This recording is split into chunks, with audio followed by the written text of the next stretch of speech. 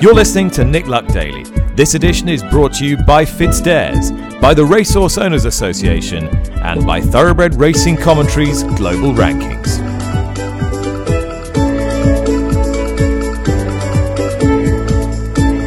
Good morning, welcome to the show. Wednesday, August the 30th, bright and early here in TW11 today. And later on in this programme, we'll be reporting from the first day of the GOFFS UK Premier Yearling Sale from Doncaster, with the man who was responsible for selling the top lot and buying a good few as well. We will also be heading to Sussex to the stable of David Menuisier, who may yet win one of the big races in the UK this weekend, and has news on a horse who ran extremely well in the Ebor last weekend.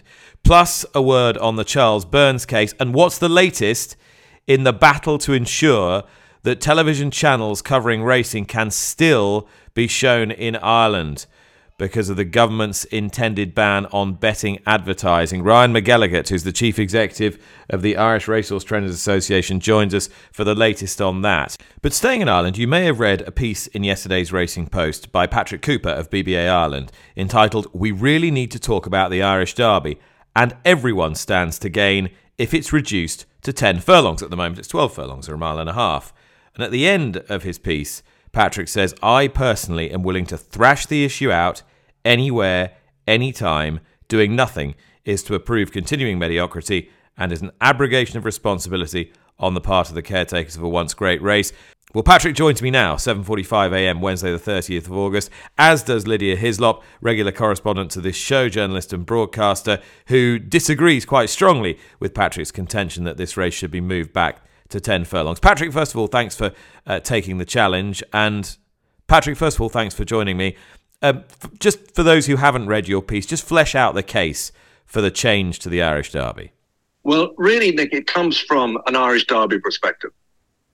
In Ireland, national hunt racing obviously is much more popular than flat racing. And we've only ever had one flat race that captures the imagination over here, and that's the Irish Derby. For the general public, I mean, last year I went to a party after the Irish Derby and met two ladies who'd spent 3 days at Royal Ascot. This is a non-racing party. They didn't know the Irish Derby was on that day. Now, that's the problem. The race has completely disappeared from the public view in this country, and we need it back. The only way that we can get it back is if we can make the good horses come here again, and they're flat out just not coming. Why will a reduction to 10 furlongs bring the good horses to the Irish Derby that it's not now? Because, I mean, at the moment, owners are running away from the Irish Derby. I mean, Ammo Racing took King of Steel to Royal Ascot this year to run the King Edward, rather than come to the Irish Derby. I mean, he was entered. There was no reason not to come. I mean, I can't believe they were afraid of Gustus Rodin, but they preferred the prestige of running at Ascot. You know, you look down the list of winners ever since the race has been changed.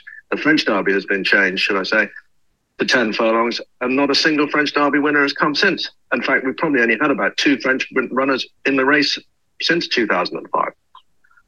So the horses aren't coming. So we need them to come. And in order for them to come, we've got to sell them something that, or persuade the owners that winning the Irish Derby once again is a race of prestige that's worth having. And at the moment, they're not agreeing. I mean, 5 out of the last 12 runnings didn't have a single overseas challenger. Lydia, is this not now a race that just requires some sort of radical surgery? Would it be so bad to take it back to 10 furlongs? I think clearly the race does need some attention and needs some help. I mean, it was established in 1866 in this form over a mile and a half since 1872. It's a superb race. When I was getting into horse racing, I remember Salsabil and Generous and Chanchovite and Balanchine, and that was the glory era of the Irish Derby. And I, for one, would very much like it to get back to that kind of level. But it doesn't. I don't see the logic that follows that by dropping the race to 10 furlongs, that you're going to capture the imagination of the general public. And I don't see why doing an act of harm to the thoroughbred population, the long-term health and non-homogenization of the breed. I mean, we are meant to be custodians of the breed, custodians of the pattern, I don't see why basically saying let's get rid of the top class 12 furlong horse in Europe, which is essentially what the Irish Derby dropping to 10 furlongs would be a second step after the Prix du Jockey Club dropping to an extended 10 furlongs would be. That essentially would be what we would be saying. And I think it's a massive act of self-harm and incredible short-termism. It's treating the symptom, not treating the problem. Patrick, what do you say to that? Well, if Lydia has a better idea, I'm willing to listen to it. But, so far, no one's coming up with one, and that's the problem. No one's discussing it. No one's saying, there's Lydia saying absolutely she's right about what the race was like in the 80s. I mean, I grew up in Kildare. I mean, it was a huge event, and the good horses came here. Now it's a non-event. And, everyone says, something needs to be done, but no one can give me a solution other than this one. I mean, if you can solve the problem without changing it, I'm all ears. Why do you think it is then, Lydia, that the Irish Derby is losing its relevance, losing its place? Is it simply Ballydoyle dominance? Is that frightening people off? Well, I think that's partly a function of it. I mean, the collectivisation of the better horses into fewer hands, and the way in which commercial breeding and increasingly commercial ownership means that it is perceived that staying horses take too much time to get going and are more expensive to break into. Clearly, Aidan O'Brien has dominated the race. I think he's won it, is it 14 or 15 times, and since 1997, and he's also propped up the race in latter years as well. But it's a double action, I think, of that collectivization and the trends of breeding. But we're daft if we think this is just about the Irish Derby. Look at the Eclipse, and there only being 4 runners. Look at the international stakes, and there only being 4 runners. And these are 10 furlong races.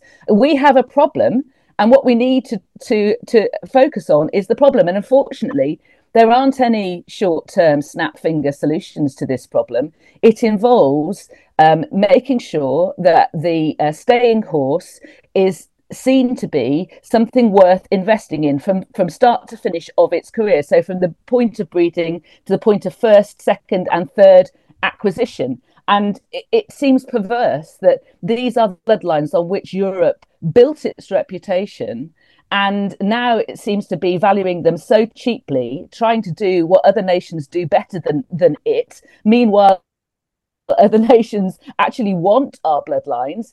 Japan is doing the exact opposite, of course, and focusing on staying bloodlines and having increasing success at it. And what essentially Europe would be doing if it moves towards 10 furlongs and shorter is basically saying to Japan, that's all right, you can have all the 1.5 mile races all around the world. We don't mind. We'll try and breed sprinters like Australia, but we're less good at it. So I think what we should be doing is putting up a long-term strategy. It's going to take 10, 15, 20 years. But the answer, there is no short-term shortcut. Unfortunately, it's not an easy solution. It's about trying to build it up from breeding to maidens and novices, and through the building up of races to a Group 1 level. That's what needs to be done. It's hard work. It's going to take a long time, and it's not snap fingers. Let's cut the race by 2 furlongs.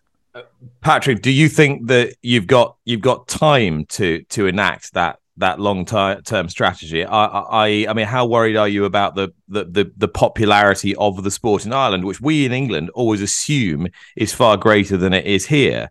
But I wonder whether that's actually the case, and I wonder whether that's being reflected in the sort of interest in a big marquee sporting event like the Irish Derby. No, it's absolutely not the case. I mean, first of all, we definitely do not have the time to do that. I mean, the race is falling at an alarming rate. Second of all, I mean, the Irish Champion Stakes, which is a fantastic horse race, has no appeal to the wider public. I mean, we get crowds of 17,000 or 18,000 Leopardstown for the Dublin Racing Festival, and the same on St. Stephen's Day for jumping that day.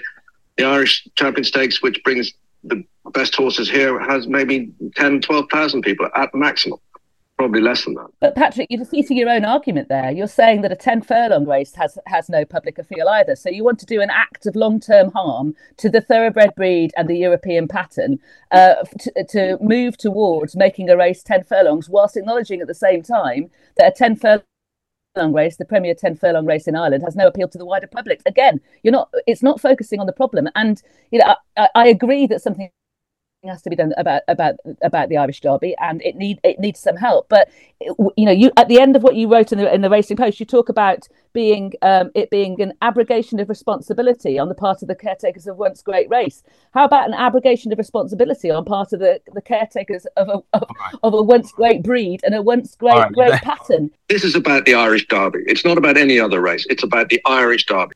There was the one race that caught the imagination, and it still is the one race that might catch the imagination. But if we still, after 20 years of basically continuing the race, continuing to fall off, we just won't have any fan base left. I mean, how can you, as members of the Fourth Estate, sell the races that has been putting on for the Irish? How could you sell this year's race? We had the winner of the winner of the English Derby came and did a lap of honour. He beat 3 horses raced 106, 97 and 99, all trained by the same person. Last year, we had 3 runners come in from Epsom, the best of which was the third. The year before, it was won by Hurricane Lane, who was second in the Epsom Derby, and has just been sold by Godolphin to Coolmore as a National Hunt Stallion. I mean, this race has got nothing to do with the breed anymore at all. And by the way, that's what's wrong. That's what's wrong, surely. I mean, Hurricane Lane should have a place. Hang on, Lydia, 1 second. Let's let Patrick finish. 1 second. There have been 5 great stallions in my lifetime, and only one of those won over a mile and a half.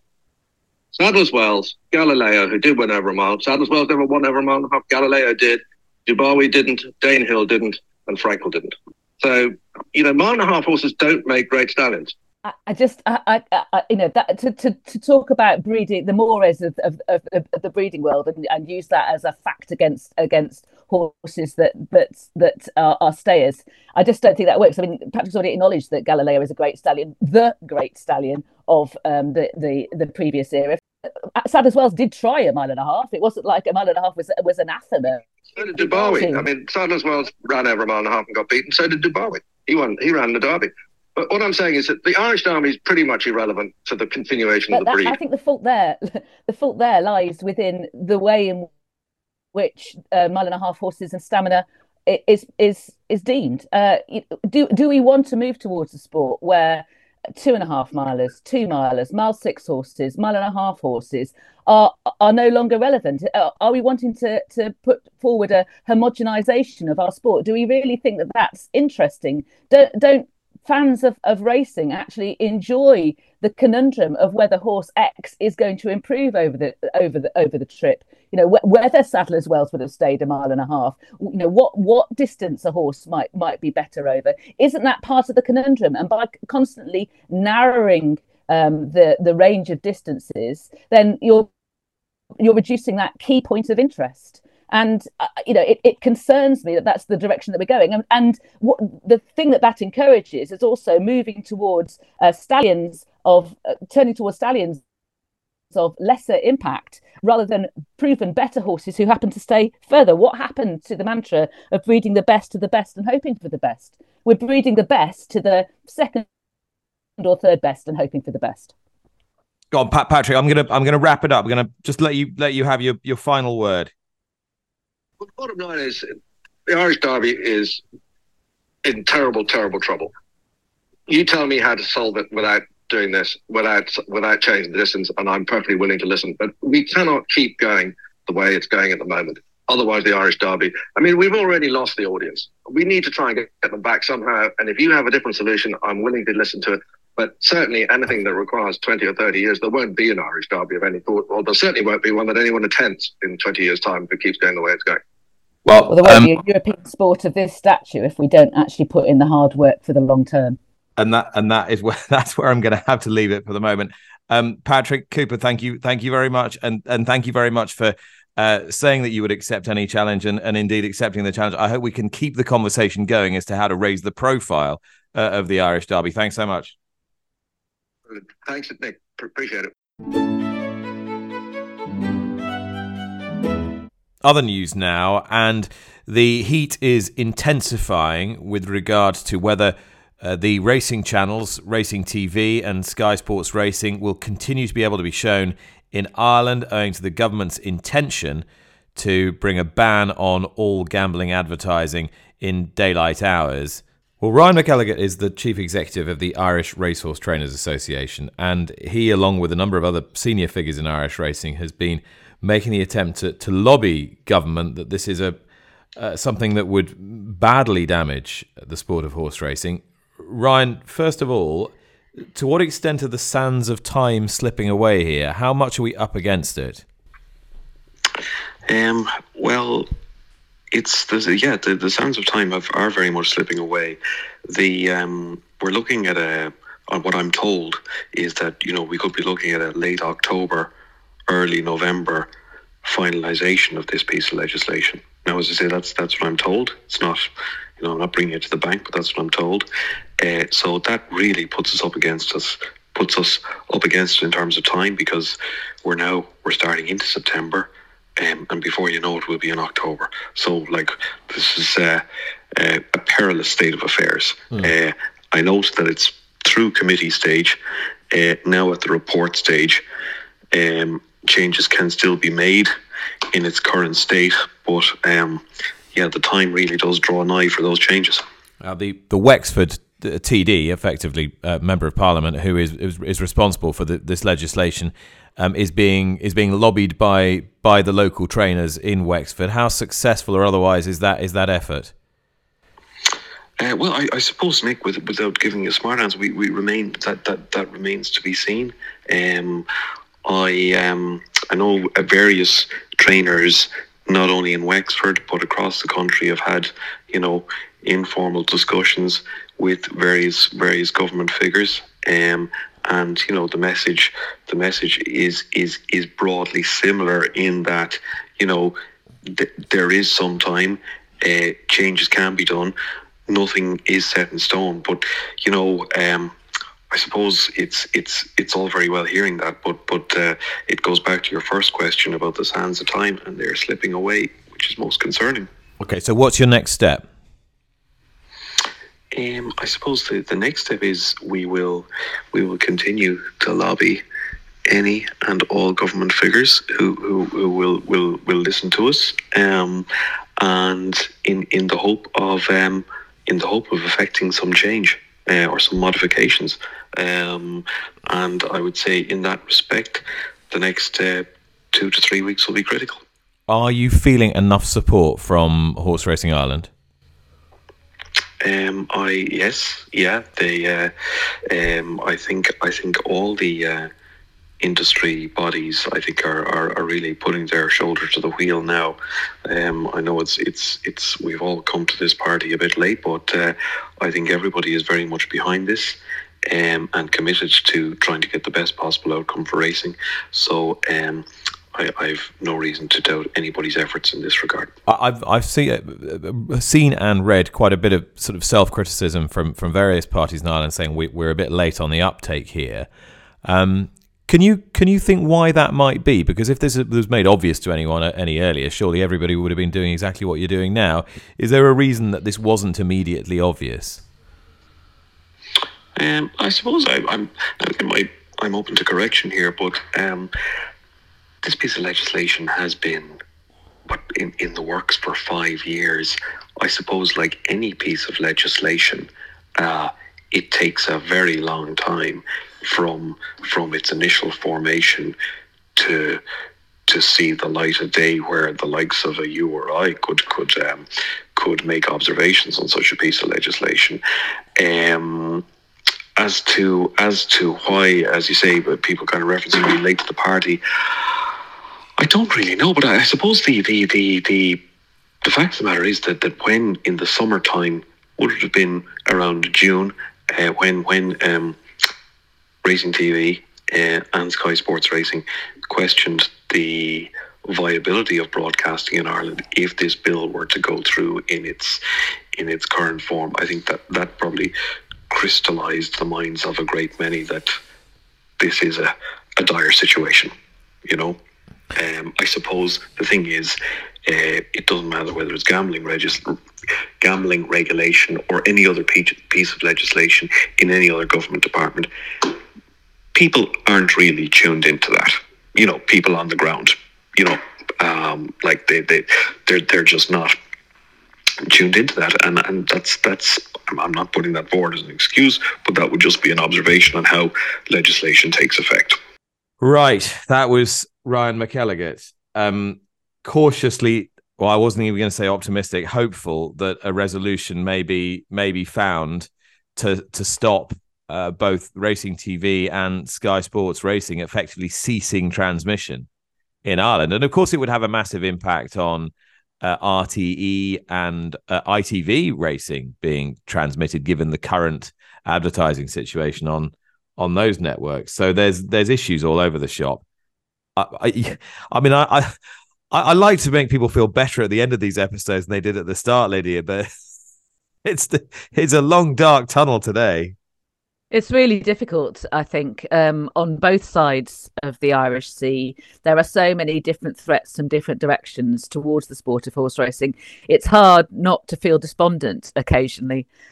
You tell me that you've got a correspondent, haven't you, who says, cheer up, love. He's great. Tim Fisher listens to the show a lot, and he messages me on Twitter quite a bit, and he says quite a bit.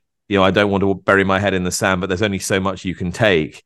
He also says journalists should seek to provide answers to the problems they talk about, and we do try. But I do understand what he means, and honestly, we do try, especially on here, to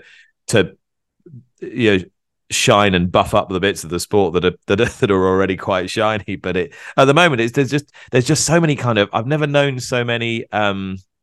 And again, I don't want to use the word existential because everybody uses it, but there are so many issues that seem to threaten the very existence and fabric of the sport as we know it. So maybe it's just because people who like racing do care about it so much that they are prepared to kind of be quite self-critical and point out the problems.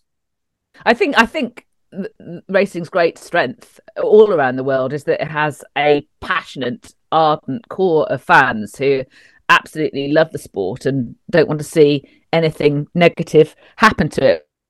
But it is hard. I mean, cheer up, love, it might never happen. Well, it feels like it is happening. I mean, if we look at the governments both in Ireland and in Britain contemplating legislation which the industries believe would be fundamentally damaging to the horse racing industry in each country, and it's well intentioned. It's looking at, in both cases, it's looking at the cause of addiction to gambling and looking to remove any reasonable harms, and to proportionately look after those who are vulnerable to those kind of harms. But proportionately is the right word. And from racing, given the way that it is structured and funded, it thinks, well, to some degree, we're already struggling to be part of the public consciousness. If we're referring back to what Patrick was just saying about the Irish Derby, if racing disappears from the TV screens in Ireland, which is what potentially might happen here, then it will be very, very quickly slipping out of the public consciousness further. And lots of people express their interest and love and understanding of the sport via the medium of having a bet. And for the sake of populism, there is a sort of anti-gambling vibe that has sort of taken hold, where people reflexively talk about harms when referring to gambling, whereas previously, 10, 20 years ago, it was a little harmless flutter. And for most people, it is a little harmless flutter. For a small minority of people, it is not, and hence the what is going to be caused by what the governments on each in Ireland and Britain are proposing is going to have a disproportionate effect. And certainly in Britain, I don't think it's actually going to help the problem in any way whatsoever. I agree. Well, when you sent me the cutout from the Times yesterday, 1 in 3 favour a ban on gambling. That's not favour a ban on advertising on gambling. 1 in 3 favour a ban on gambling. Now, you have to read the article to understand the context, but that is the headline in the London Times. What kind of neo-Victorian hell is this country about to be plunged in? Heaven forfend you can bloody well enjoy yourself. Jesus wept. It's like going back to the 1960s. I mean, the Times really is going on a sort of anti-gambling spree at the moment, which amuses me when you think of the affiliations to gambling that the Times has. But nonetheless, that's what they're trying to do. But it does feel like we're going back to the 1960s, and gambling is a dirty pastime, which you have to do illegally, and it's not nice, not in polite company. And the whole concept that you can ban gambling is just hilarious, though. I mean, the premise is just so wrong-headed, and you just can't help but feel that this is being used as a populist distraction for all the other things that are going on that are wrong with the world. Sorry, Tim. Right. Okay. Shall we cheer everybody up and talk about Charles Burns? What has Charles Burns said in response to the story that developed at Downpatrick the day before yesterday that we highlighted on yesterday's podcast? Well, his Twitter account has said, "It appears people have let their imaginations run wild last night. We were towing a horse box behind a 2-stall horse van. The owners had a Jeep. The horse box was then attached to the hitch on the Jeep, and the horse was taken home. # you can't teach stupid." The point being that Charles Burns had 5 intended runners at Downpatrick on Monday. 4 of them were taken in the horse boxes. The other one was the one that ended up being a non-runner. Carlos was taken in the van that was attached to the Jeep. The horse, according to Charles Burns, became upset, slipped and in the trailer, sweated up en route to the fixture, and so it was felt to be in his best interest to withdraw. And so that horse then went home, towed, according to Charles Burns, by his owners. The IRTA wanted to verify that the horse had actually been at the track. They sent some people to verify that to Charles Burns's yard. Charles says that the horse hadn't at that point returned home, and he is with some irony. He is calling for CCTV footage from Downpatrick Racecourse to prove that Carlos was at the track. The IHRB are going to look into what happened. I'll be interested to find out what that investigation brings up. Obviously, they're going to have to look into betting patterns more widely on the day. Charles Burns had a treble at Downpatrick. The 4th horse that he ran, I Am Spider-Man, drifted and ran disappointingly. Alan Sweetman makes the point in his column in the Racing Post today that permutations, there are many permutations involved. He says, and I quote, "Any multiples that included the 3 Burns winners and the gambled on anyway," that's the horse of Ken Budds that won the race that Carlos was withdrawn from, and with such providential exclusion of either Carlos or I Am Spider-Man would certainly raise questions worthy of further investigation. He says that he didn't think that anyways apparent improvement in form, that has also been referred by the Downpatrick stewards to the IHRB, was anything grossly out of the ordinary. Well, according to Racing Post ratings, it was a £16 improvement. According to Timeform ratings, it was a £13 improvement. The horse had first-time cheek pieces, and it is often joked by people on racing channels that horses can improve also for the application of cash. And whilst that is very funny, Alan Sweetman makes the point that is why there is the wider air of suspicion, and that is why issues like this have to be thoroughly investigated, so that the truth is laid bare. Branberry has a copyright on that phrase. You have to pay his lawyers every time you use it. I probably owe Fran so much by this point. I'll pay him in Cosmopolitans. All right, well, the big race at Sandown Park this weekend is the Virgin Bet Solario Stakes. It's a quiet weekend's racing in the UK, but it allows these promising 2-year-olds to take a portion of the centre stage. And a very interesting runner in this race is Devil's Point for trainer David Menuisier, who's actually got 2 engaged in the race. But I'm relying on the fact that you're pinning your hopes on Devil's Point, David. Yes, I mean, look, I would have run Sunway. But unfortunately, his scope yesterday was not perfect. So we would prefer to treat the horse and go for something else in 2 weeks' time, probably at Doncaster, whether it will be the listed race or the Champagne.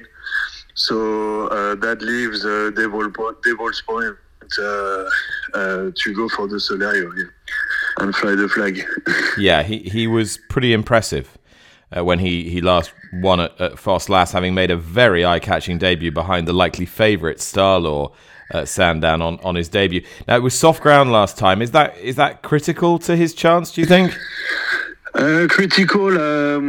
At the moment, I would prefer to run him on softer ground as a 2-year-old, because he does have a little bit of a stiff action. So it takes time to warm up. So I think the slow ground does help him, and that's why I wouldn't want the ground to be too quick. It doesn't need heavy ground. The soft side of good would be good enough. Then he's a good mover. It's just a question of warming up the machine. I get it. He needs a bit of winding up. I mean, how good do you think he might be? Do you see him as a good stayer in time? I don't know. Look, it's a good question. He's always showed talent, and he's from a fantastic family. The family of the top prize at Doncaster yesterday, I think, actually. Look, we are hopeful that the horse is quite good, but then that's for him to prove himself on the track, really. In the same cut. How much he's going to stay in the future, though, because he does have a fair amount of speed. So, there's a fair amount of speed on the dam side. So he could well be a miler, 1 mile too, if we really stretch. But I don't think he's a 1.5 mile horse at the moment. The weekend you had your filly Keys Chorister ran in the Ebel. She ran a great race to finish 6th. She was pretty unlucky as well. If she'd had a clear run, she'd have been right there or thereabouts. What are the plans for her moving forward?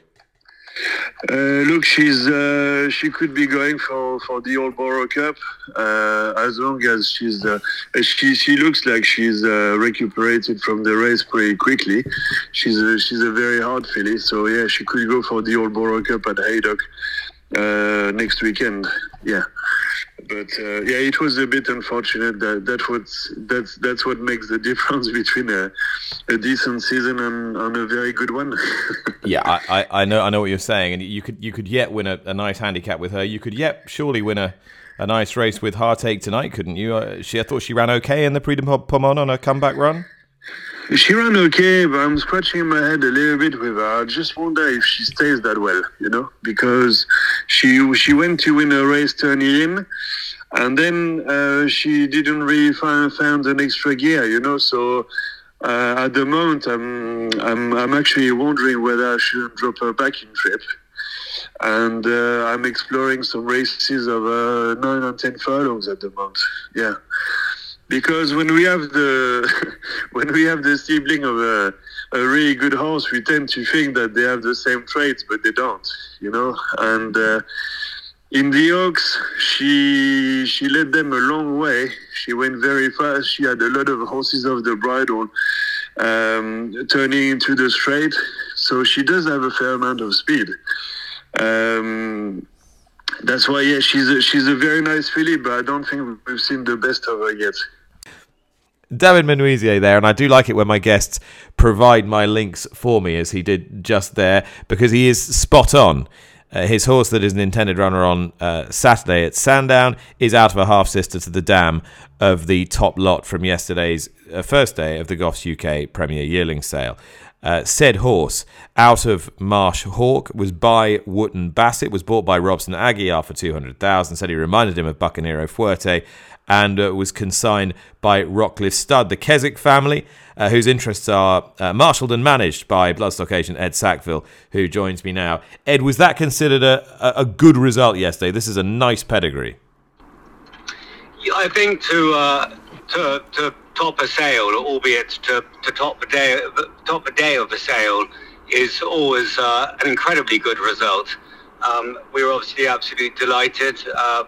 Carolyn and Jake Warren's Highclere stud did a fantastic job in prepping and selling the horse for Rockcliffe. They've sold the Rockcliffe horses since Rockcliffe has been on the scene, and we were absolutely delighted. But he was a very nice horse,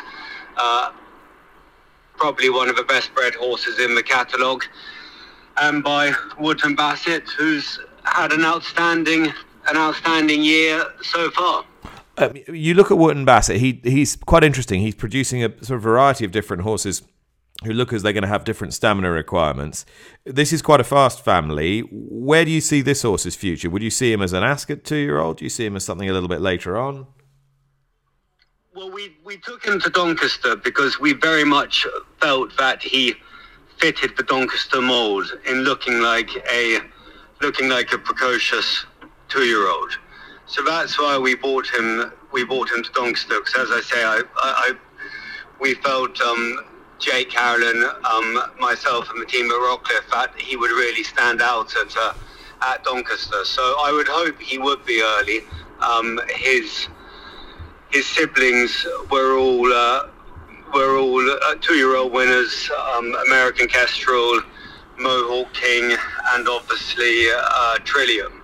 So it does seem to be a precocious, fast family. And Madame Marshhawk, she's interesting. I think she's one of only...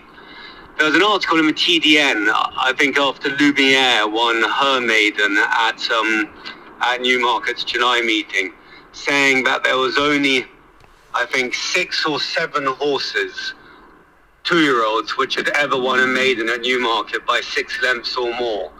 And Marshhawk was one of these horses. And it's so long ago I can't remember, but out of the others, I think Motivator may have been one of them. Obviously, Lumiere. There was another Group 1 horse. Calix was one, wasn't he? Which have won... Was Calix one? Yeah. Calix was one, yeah. By 6 lengths or more. But 2-year-olds which have won at Newmarket by 6 lengths or more have all gone on to great things. And although Marshhawk didn't actually manage to win a black type race, she was beaten a short head in the Dick Pool. She was 4th in the Fillies Mile. I think she was 2nd in the Kilvington. I mean, she was a very consistent black type performer. Now, you were on the other side of the fence for quite a bit of yesterday as well. You managed to get yourself a blue point for 180 grand off to Dave Lochnan. Tell me a little bit about that. He was, Blue Point needs no introduction. He's very fashionable at the moment, and I hope that he continues to do so when he has his 3-year-old runners. There's no reason to think that he won't, particularly when he sort of came good himself as an older horse. This horse here from Longview Stud, he was a very sort of robust horse with a lot of presence to him. I would say that the Wootton Bassett Marshhawk had a bit more class and quality, whereas this Blue Point had a bit more substance to him. They were actually sort of 2 very different horses. I particularly liked him and was absolutely delighted to have got him. I sort of, in the back of my mind, thought that we wouldn't get him, because I thought that if he was a horse which Godolphin was on, then we would have no chance. But luckily, we managed to come out on top, and let's hope that he goes on to be worthy of his sales price. Brilliant.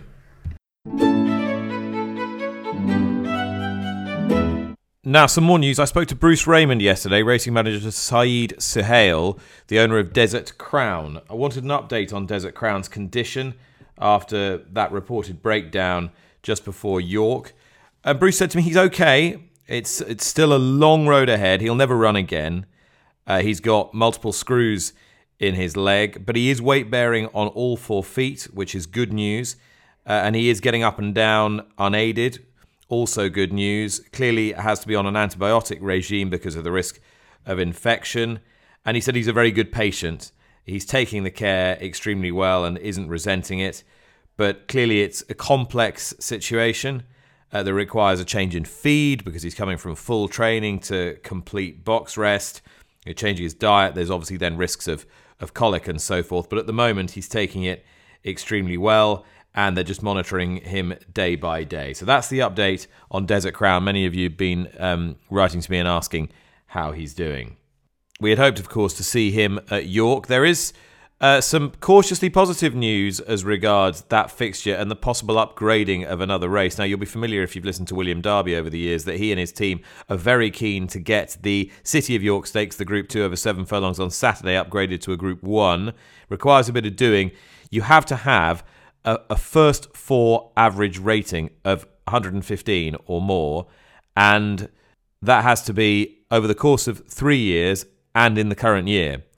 Now, they've managed to do it, I think. Kinross 119, Audience 116, Sandrine 113 with the £4 fillies allowance added. Isaac Shelby 115, that comes out 116.75. And obviously the risk is that the ratings go down between now and at the end of the year. And of course, they've then got to persuade France and Ireland and everybody else in the European pattern. Now, Lydia, you are the chair of the pattern committee here in the UK and a member of the European pattern committee, so you can't really say anything, can you? No, apart from the endorsing the process that you've just described. It is a matter of record that the British Pattern Committee has in the past stated that there is ambition to have a Group 1 race in Britain over 7 furlongs, and that would be an ambition known to the European Pattern Committee. But there are many hurdles to jump. There's time has passed as well. We have to revisit that ambition, of course, within the context of whether the global population of horses at this level is fitting to the global population of races. However, the European pattern is the most tightly controlled in the world, and it will be abiding by its own rules and its own processes when it considers this, if indeed the race by the end of the season qualifies for being put forward. Now, Aintree Racecourse has come to the end of its third year of the Trevor Hemming Summer School with Park Palace Ponies, and today that will be marked with a visit from dual boxing world champion Natasha Jonas with her daughter. Natasha's an Aintree ambassador. That's all happening this afternoon. And I'm really pleased to welcome Bridget Griffin, founder of Park Palace Ponies, which aims to get a bigger cross-section of the Liverpool urban population acquainted with horses and ponies. Great to welcome Bridget to the show. How's the third season of this Trevor Hemming Summer School gone, Bridget? Hi, yeah. It's gone absolutely brilliantly. To be honest, it's been quite magical again to watch lots of children who've never had the chance before to ride actually come and have a go at riding at both our Dingle and Aintree sites. So it's been great. And just for those who are unfamiliar, just take us back to when you first started this project and how it's really developed to where it is now. So we started Park Palace Ponies in April 2017.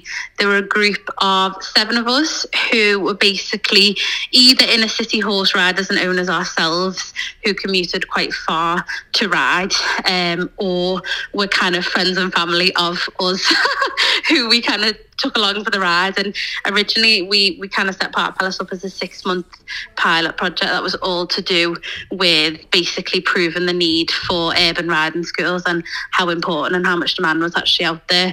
And we did our 6 months, collected a load of data, planned to close as we were due to, and we had pretty much uproar from the local community that kind of said, you can't take our ponies away. So ever since then we've been in our little corner of the Dingle providing beginners riding lessons to children aged 4 to 10.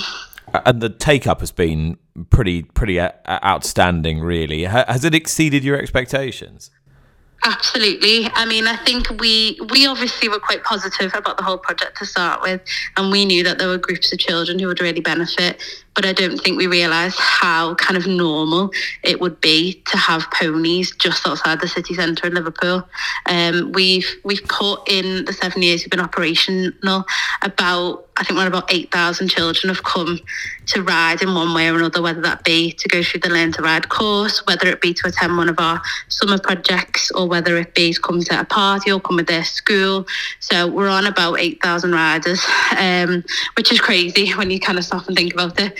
And they're probably children that wouldn't have got the opportunity to otherwise, had we not been kind of in close proximity to where they live. Dual World Boxing Champion Natasha Jonas is an Aintree ambassador. As I said, she and her daughter are coming down today. I gather you've sparked a massive interest in Natasha's daughter. Yes, so I know Natasha's daughter has been down a couple of times. We've met at various sort of events where we've taken ponies, and she's always the first to kind of rush over and say hello. So I think this will be maybe her. I think this is the third summer that she's been down to have a little ride. So who knows? Maybe there will be a Jonas horse in the future. You never know. And in terms of securing your future and securing your funding, just tell me where you're at and what you need. So for us, we operate as a not-for-profit social enterprise. So basically anything that we make goes straight into covering our costs. We have a board of directors, but obviously we all kind of do it voluntarily. So I'm actually a geography teacher. So this is something we kind of do on the side. We've got a great kind of core staff team that do the day-to-day looking after the ponies. And we just about kind of cover our costs at the moment. That's with kind of ongoing donations throughout the year and sponsorships. Big one for us at the moment is sponsors. So we do have 8 ponies that are looking for sponsors in 2024. So what we usually say is, if any business or person or anyone would like to kind of sponsor a pony and kind of come and spend time with them, or we kind of do it with a bit of a payback where you could potentially donate whatever the cost is to like a local school. So there's lots of things we can talk about, but sponsorship is a big one for us at the moment, because that kind of gives us a bit of a guaranteed income for the year. And then it's just kind of, anyone at all that wants to donate anything, it really does go a massive way into helping us keep going. And how much would it be to sponsor one of those ponies for say a year, if a business wanted to do that? So we say a minimum of £1,000 for the year. So some businesses give 1,000. We have other more generous people who kind of give more for a pony. It's just kind of whatever a business can provide would be great. Well, thanks to Bridget. All we need now is a tip from Lydia Hislop. I'm going to Patrick for a 1 mile 6 furlong race, the 2:10, and I like Third Batch, who showed improvement last time out at Lingfield, shaping as though an extra trip would suit. Third Batch gets that extra trip today, so it's Third Batch in the 2:10 at Catterick for Sean Woods and Clifford Lee. Lydia, thank you very much. Thank you very much for listening. If you have enjoyed this podcast, please do leave us a rating and a review wherever you consume your pods.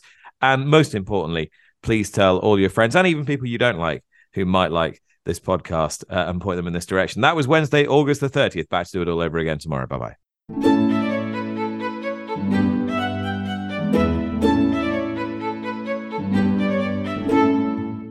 You've been listening to Nick Luck Daily, brought to you in association with FitzDares, the Racehorse Owners Association, and Thoroughbred Racing Commentary.